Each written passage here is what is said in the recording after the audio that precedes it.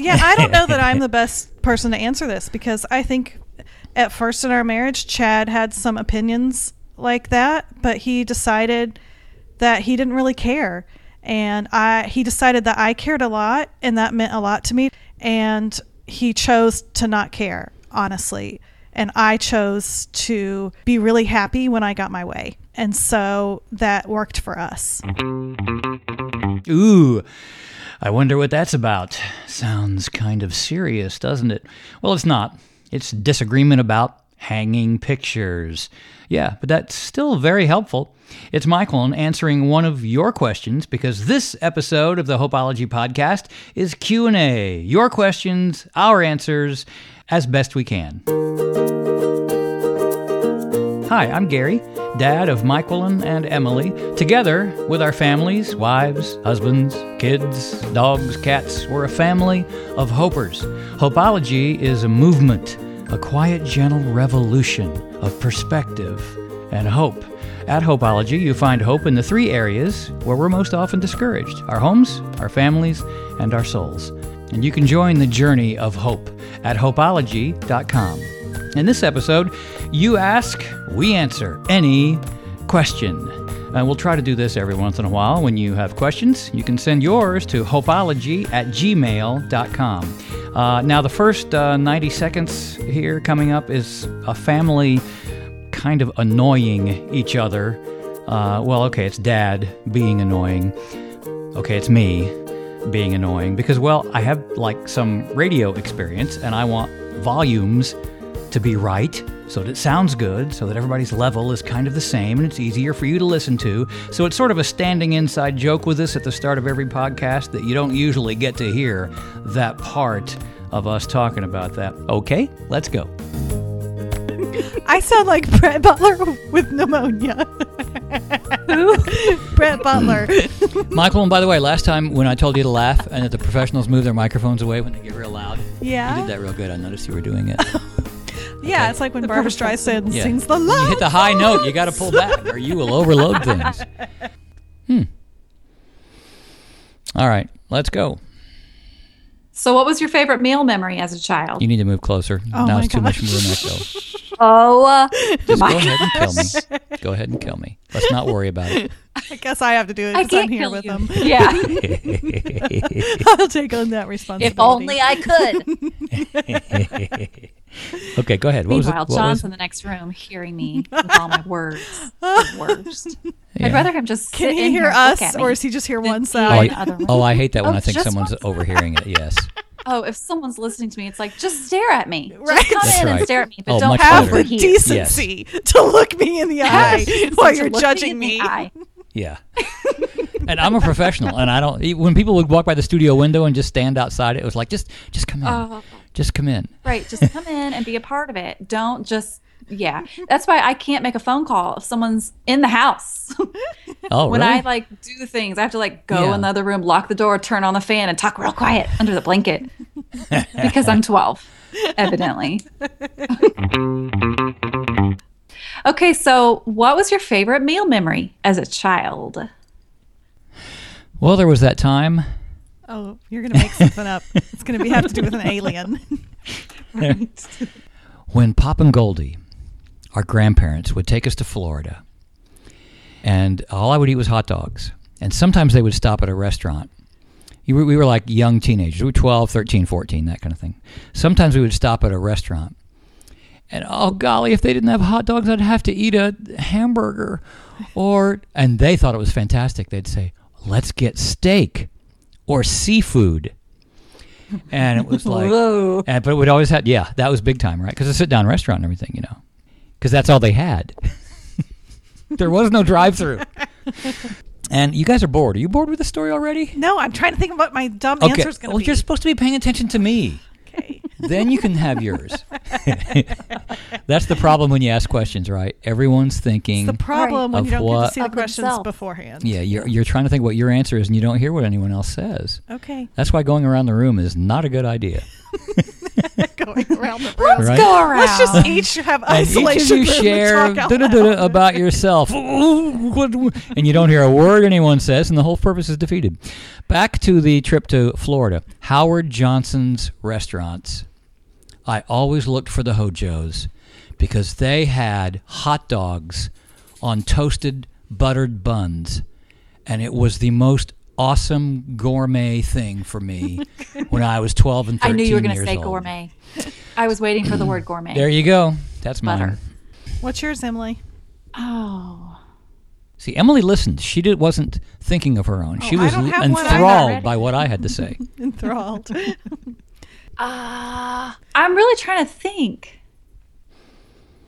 What are you going to do if somebody asks like a serious question? Oh, they will. I've got them. Okay. Just wondered. It's Okay, food. Listen, we Well, don't all have to answer here's each the problem. question. Okay, that's right. Good. I don't. Yeah. Well, my life, like food.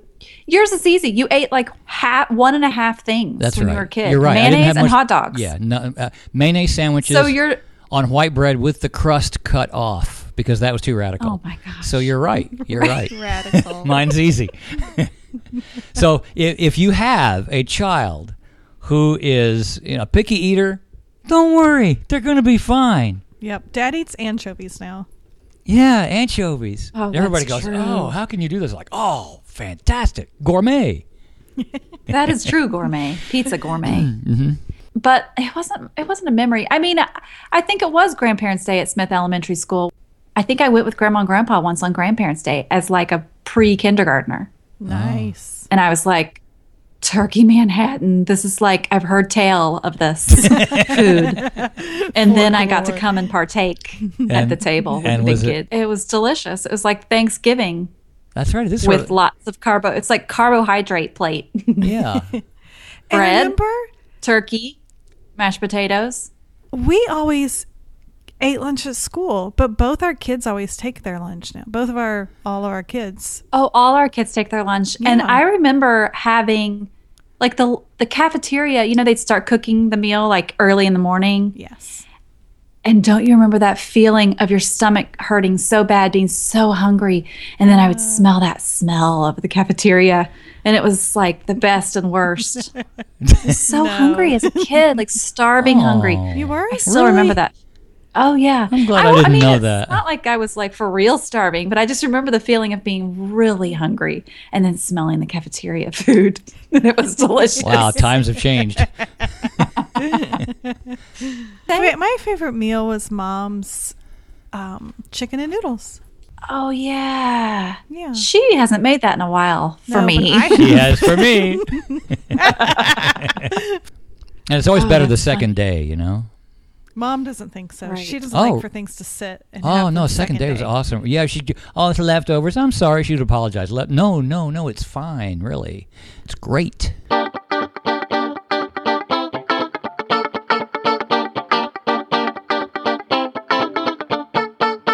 Next question. Well, we got a question from Stacy, and she said this. Mike Willen's post on Nesting Place last year about needing the creatives to say no was huge for me, and I saw a real shift in the way I approached my work after that.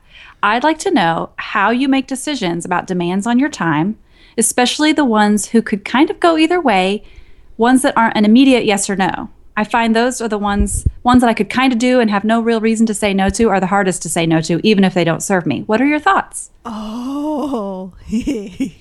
Fastball over the plate. Okay, so Emily and I we just talked about this. We talked about this a lot. We did, but I'm not done talking about it because I still have questions about it. Right. Okay. So So, teach us. Yeah, I don't have anything to take. Yes, I do. Something to take notes. Go. I'm so sure. No, seriously. That's something I love to think about. And I was just telling Emily about a book I've been reading because someone emailed me and said, I really think you'll love this book, Essentialism by Greg McKeown, I think is how you say his name. You came over to our house the other day and you held it up into my I face. brought the book to Mom and Dad's. Yes. I put it on Instagram. I called Emily and told her This about it. book. And other people have said, like when I put it on Instagram, I think Andrew Smith said, this book changed my life for real. It's so validating. Okay, so he talks about this very thing, Stacy, about how when something could go either way, because I do think it's easy to say no to something that's like, do you want to go to the moon next summer? No, I don't want to go to the moon. That's so easy. But it's the things that are on the fence that are incredibly difficult. And so, Emily, we just talked about this yesterday with the Real Decision. So one of the things that he says in the book is he compares having too many things on your plate or too many opportunities or decisions to when we have things in our closet. And one of the ways we're told to make decisions with stuff in our closet is to say, well, when's the last time I wore this? Have I worn it in a year? Which is great, and that works fine. But we tend to value things that we have. We put a higher value on those. And so instead of asking, if I've worn this, if I should get rid of it, ask yourself, if this were in a store right now, and I had my exact body and it's fitting me the way it fits today, would I pay full price for it? And if the answer is no, then you need to consider getting rid of it. And so to apply that to opportunities would be, if I saw this opportunity being, this is how I think of it. He says it differently, but if I saw this opportunity being advertised somewhere, maybe like I went to some opportunity board that I don't even know if it exists, would I apply for it? Would I fight for it? Would I try to make myself sound like I would be the best person to get this opportunity or whatever it is? And if I wouldn't, then it's probably not the best opportunity for me. And another thing I saw somewhere, there's a TED Talk called, if it's not a hell yes, if it's not a hell yes, it's a no. And I thought, even though there's like a wordy dirt in there, that's a great way to think about it too, because why don't I just do the things that are really fantastical, wonderful, I really want to do them, instead of the things that I'm okay with. What was the real decision you were talking about? It was really a scheduling thing for me. When you said to me, if it was a job out there, would you apply for it or not? Or would you, what would you do to not just oh, sure, I'll try to get that job, but I really want that job. What would I do to get it? So this is like if people have offered you something and they've come to you, turn it around and think, if I saw it, but no one really had approached me, would I really be interested? Would I exactly. Go for this opportunity? And here's what I've learned about myself in the last 24 hours after that conversation is I have a really hard time teasing out my own desire from my idea of my expectations that are on me. So it's hard. I still don't know the answer. I think, and I was telling Michaelin that I admire her ability to sort of really know what she wants and doesn't want in some ways, because it's clear to her, would I want that? Yes, absolutely I would. Or no, absolutely I wouldn't. I have way more maybe, or I have a lot more, I see lots of sides of everything. I see all the sides. And in life, that serves me well a lot of times. And in relationships, it serves me well because I feel like I can sort of see people's sides and I understand sometimes where people are coming from. But when it comes to making decisions, it's really difficult for me because I see all the sides and I see, well, it could be good for this reason or it could be bad for this reason. And it's hard for me to burrow down to my actual desire. When it comes to something that I can choose, obviously there's things in life you just have to do no matter what. That's easy because you just have to do it. But when it comes to choosing, I just have a hard time sometimes. I'm still trying to, I've even tried to make a list today. Just write down what you want. What do you want? Just say, I want, and then whatever it is. If it relates to the kids' school next year, what do you really want? Not what's best or what does everybody else think you should do, but just what do I really want? That doesn't mean I have to choose that right now, but just let's get down to the level of desire so that I can actually have some real thoughts about something. It's like when I go to a restaurant and there are all these decisions of all these really great foods. Sometimes I'm just look at John and I'm like, will you just pick for me? Because if I've never been here before, I just don't want to regret choosing something I don't like. And then, so I just rather someone else pick and then I don't have to think about it. So terrible. Can we delete this part out? No. Well, the things you pick are like a class on what to pick next time. Oh. We like to think we can have it all, but I know Tish Oxenreider, our friend who writes the Art of Simple blog, she says that you can, or she's talking about how you can have it all, but you can't have it all at the same time. Or maybe she quoted someone else saying that. And I think true. Like we can't have it all, but maybe not all in the same season of life at this exact same time. And so I think I just sometimes put a lot of pressure on myself to choose like the very best right thing. And really, I just need to be okay with choosing what feels right for now. And if it doesn't feel right later, that's okay. I can change it.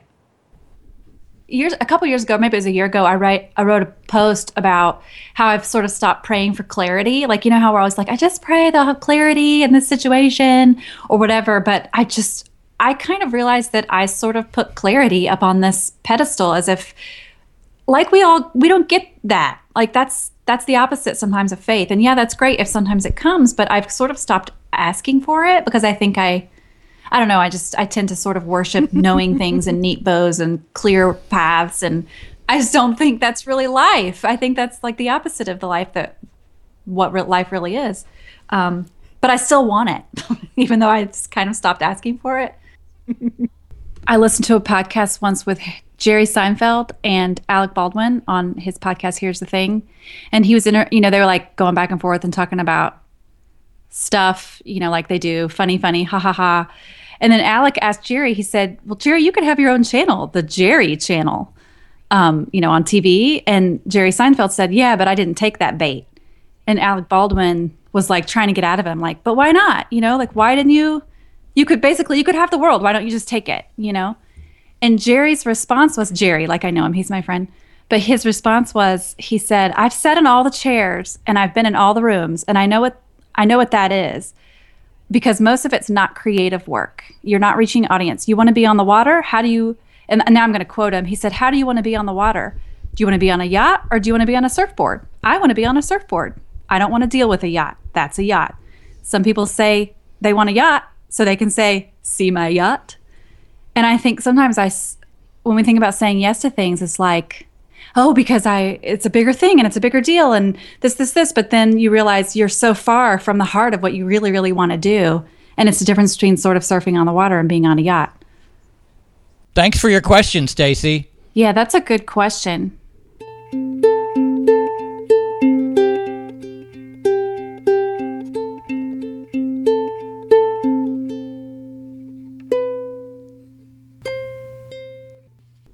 Here's another one. We need an update on Gary and Brenda's new old house because dang, that last video looked scary, but I know it will be great. That's kind of specific to Hopeologists, I guess, because you put a video. Tracy asked that question. Yeah, your new house that's old. She wants to know an update on the house. I don't get it at all. That's the theme from Jaws. Get it? I'm still. Dramatic. Have we gotten to the punchline? That is the punchline. How's the house? The answer is dunk dunk dunk. You're a cartoon. Do you know what dunk dunk dunk means? I get it. It's like unfinished and scary. Yeah. Okay, so we bought a house that wasn't very big, and so it's a project that we're trying to do that we're going to live in, and it basically has tore the whole house up, except for the skeleton and the bones of the house. And it's in that stage where if you ever see those shows, those rehab shows, where they go in and they tear everything up and then they build it and they make it beautiful in the end. Well, this one probably won't be beautiful in the end, and it's been in the tore up stage forever, it seems like. But actually it's like a picture of redemption, and you have this ugly thing that's been around for a long time, and you have a picture in your mind as soon as you walk in. We had a picture in our minds like, okay, it's so small, there's only a couple choices. Make 2 bedrooms 1 bedroom and put the master bath in there, and take this wall out between the kitchen and the living room, okay, and then open up the carport and make the carport like a room, and so you expand it and make it livable space. And then, if you can make all the money work and everything, then it can be great. So it's that. And so then we sold our house that we were living in, so now we don't have a place to live. Except we do, because now we're living in the office at Mike Willen's house behind the barn. There's an office that she has she's made so homey with a wood fireplace, and we put an extra bed in there, a desk that she says, here's the desk where you're going to finish your book proposal. So we're staying there. So you're in the slow waiting for redemption.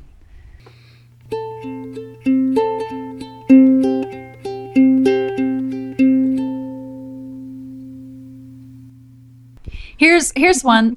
Jill asked, So Jill says, I would love to hear about transitions. I've got the idea from things that all three of your families are in times of transitions with jobs. I would love to hear how the Lord is working through all that. We're a ministry family and it's changing, some because of culture, some because of us, and some just because God's doing a new work. We married our oldest daughter. Our son is leaving for college in the fall. Lots of changes. Good, but still. And then she adds, maybe this is too personal, or maybe you're still trying to figure it all out and don't have a clear picture. Well, that's always the case. But I loved Gary's honesty. She said, I love Gary's honesty about being in a new place on the last podcast. So. I don't know. I always think of it like it's a walk. It's like you're going for a walk with someone, and they know where they're going, but they don't tell you, and you kind of know the rules. You kind of know the rules. You got kind of a rule in your conversation that they're not necessarily going to tell you everything that you're going, and so it's based on your relationship with that person, that you trust that person enough just to keep going with them, and that they know where they're going, and they're not going to lead you over some cliff, or run away and laugh. Ha ha ha! See ya, sucker. For me, when I fret more over little things than I do big things. We've moved all over the place and changed jobs, and I've never second-guessed a single one just because it'll work out. It'll work out. There's a big God. I know that he loves me, and he'll make it work. When something is imposed upon me, I'm probably much better with it than if I have a choice, Right. Well, that goes back to the decision thing. It's like, if I have to do that, sure. But if I get a choice, forget it. Some transitions, with Jill's question, are imposed on us sometimes, It still comes down to, do you think you're going to end up in some spot and your whole life is going to be wrecked and everything's going to be ruined and I'm ruining my kids' lives, there's going to be no going back, as if there's no God? Chad and I have these people in our lives that have lived in the same house since they brought their babies home, and their kids have never had to switch schools, and her husband has had the exact same job, and it's very secure and familiar, and when you go over there you know what to expect, and they're my people that I'm secretly jealous of because they don't have a lot of, from my definition, they don't have a lot of transition. I'm sure they have stuff that in their lives that they're going through, but sometimes I wish that we could, because I feel like we have a lot of outward transition with jobs and moves and things like that. Sometimes I wish that we could be them and not have to have things change. But then sometimes I hear her talk and she wishes her husband would go after a different job, or they could move to a different house. I don't know. I think sometimes you just appreciate the things you don't have. That's the other part of it, isn't it? You think a transition maybe as being a challenge or being stressful, but not having hardly any transitions and having things be the same. That they had it more. I wish we had it less. Having something be the same for a long time can really be stressful also and make you wonder, because it can get old. It just can get. The guy that mentored me told me, he said, you can be somewhere too long. Like, well, how do you know when? How do you know when too long is? Can I call you and ask you? No. The button on your back pops out like a turkey. You wish. Yeah, it's funny how each thing comes with its own basket of trouble and also its own basket of gifts. And it's easy to compare my basket of trouble to her basket of gifts. But she's got her own basket of trouble. John, he went to seminary and he got his MDiv, and we got married a month after he graduated, and he needed to get a job. And so he got a job in youth ministry because that's where it was hiring, and started working. And his Master's of Divinity, he took in 4 years of seminary, he took one youth ministry course. So he did not go to graduate school to get to be a youth minister. But 12 years later, he was still in youth ministry. And part of that is just because we felt like that was the right thing at the time. And I still think that it was. And he's also, though, his personality is very loyal and committed, and he's going to see things through. And but I do think that, like you're talking about, you can be a place too long. I think if he would have stayed a year longer where we were, that would have been too long, because it was time. It was just time to change. And a friend of ours, sort of a mentor friend of ours, has always told us, when it comes to the next right thing, you're not going to miss it. I think that's always kind of has been my fear a little bit. Like, what if there's some right way of doing things or the best way of doing things, and somehow I'm going to miss it? And I'm starting to learn that's not necessarily true. I don't know that I'll ever like totally feel like that's not true, but I think when I come down and really think about it, when I look back, like looking back, it's easier to see like, yeah, we didn't miss anything. Looking forward, that's a little bit more questionable sometimes, but Plus, if you think of something negative, transition would be scary. But if you have a positive view of things, you would think it would be exciting. And we have a default probably of how we look at things, but you can choose also to some degree how you're going to look at things, and be free and secure in it. Know that there's a net under you, and someone way bigger than you holds the net. That can help you to really feel positive and go, let's have a little adventure here. That's what we're doing.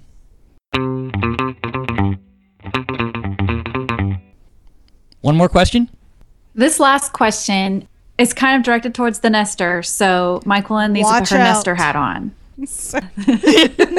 I had to go change clothes. The nester knows it doesn't have to be perfect to be beautiful, but Michael have completely questions that. Different personalities. So Suzanne asks, how do you work it out when you and your husband or person you live with have a totally different idea in regards to the end result about how something's supposed to look? Like she's talking about house and decorating stuff. And then she clarified, I mean, totally different. And totally's in all caps, just so you know. Like her example was, he thinks pictures should be hung really high, and I think pictures should be hung really low. So it's like these types of things, like literal different ideas about how things ought to be done. And his ideas are strong. Yeah, I don't know that I'm the best person to answer this, because I think at first in our marriage, Chad had some opinions like that, but he decided that he didn't really care. And he decided that I cared a lot, and that meant a lot to me to have the pictures hung where I wanted. And he chose to not care, honestly. And I chose to be really happy when I got my way. And so that worked for us. That's a horrible answer. No, that's a great answer. I have a whole chapter in my book about this. No, it's not, because I remember you talked about how, like, if you want things done a certain way, you can't pout and pester. You can't be like, is pester a word? Did I just make that up? Pester's a word, right? It sounded weird when I said it.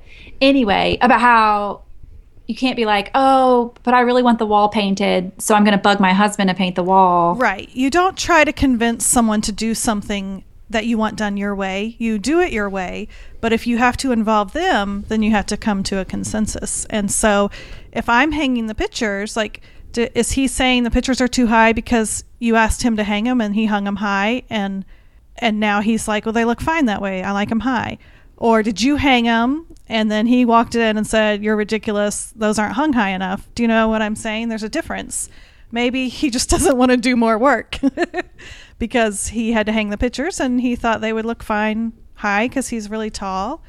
Or maybe it's a non-issue, and maybe you come to there used to be a design show where they did like a his and hers thing, and the guy would say all the things that he wanted and the girl would say all the things that she wanted, and the end result was even better than what either one of them wanted, because the designer helped them find like the best match that went with both of them. So maybe instead of hanging your pictures low or high, you do a gallery wall, because you have high pictures and low pictures. And that's genius. But if you want your pictures hung low, sometimes people answer a question because we ask them, but not because they have a deep opinion. So if I ask my husband, do I get the purple pillowcases or the pink ones? He might say purple, and then I get mad because I think well, my husband thinks we should have the purple. But he doesn't really care. Really, he just he's answered. Just answering a question. Yeah. So I don't know the depths. So don't ask. Yeah. Gallery wall and don't ask questions. And also just... I think Chad is a smart man, and he learned a long time ago the kinds of things that make me happy, and being able to do the house the way I want makes me happy, but I also want him to like the house. So I want him to like it. Like when both people are trying to make sure the other person, I'm happier if he's happy. It can be a selfish thing in a way.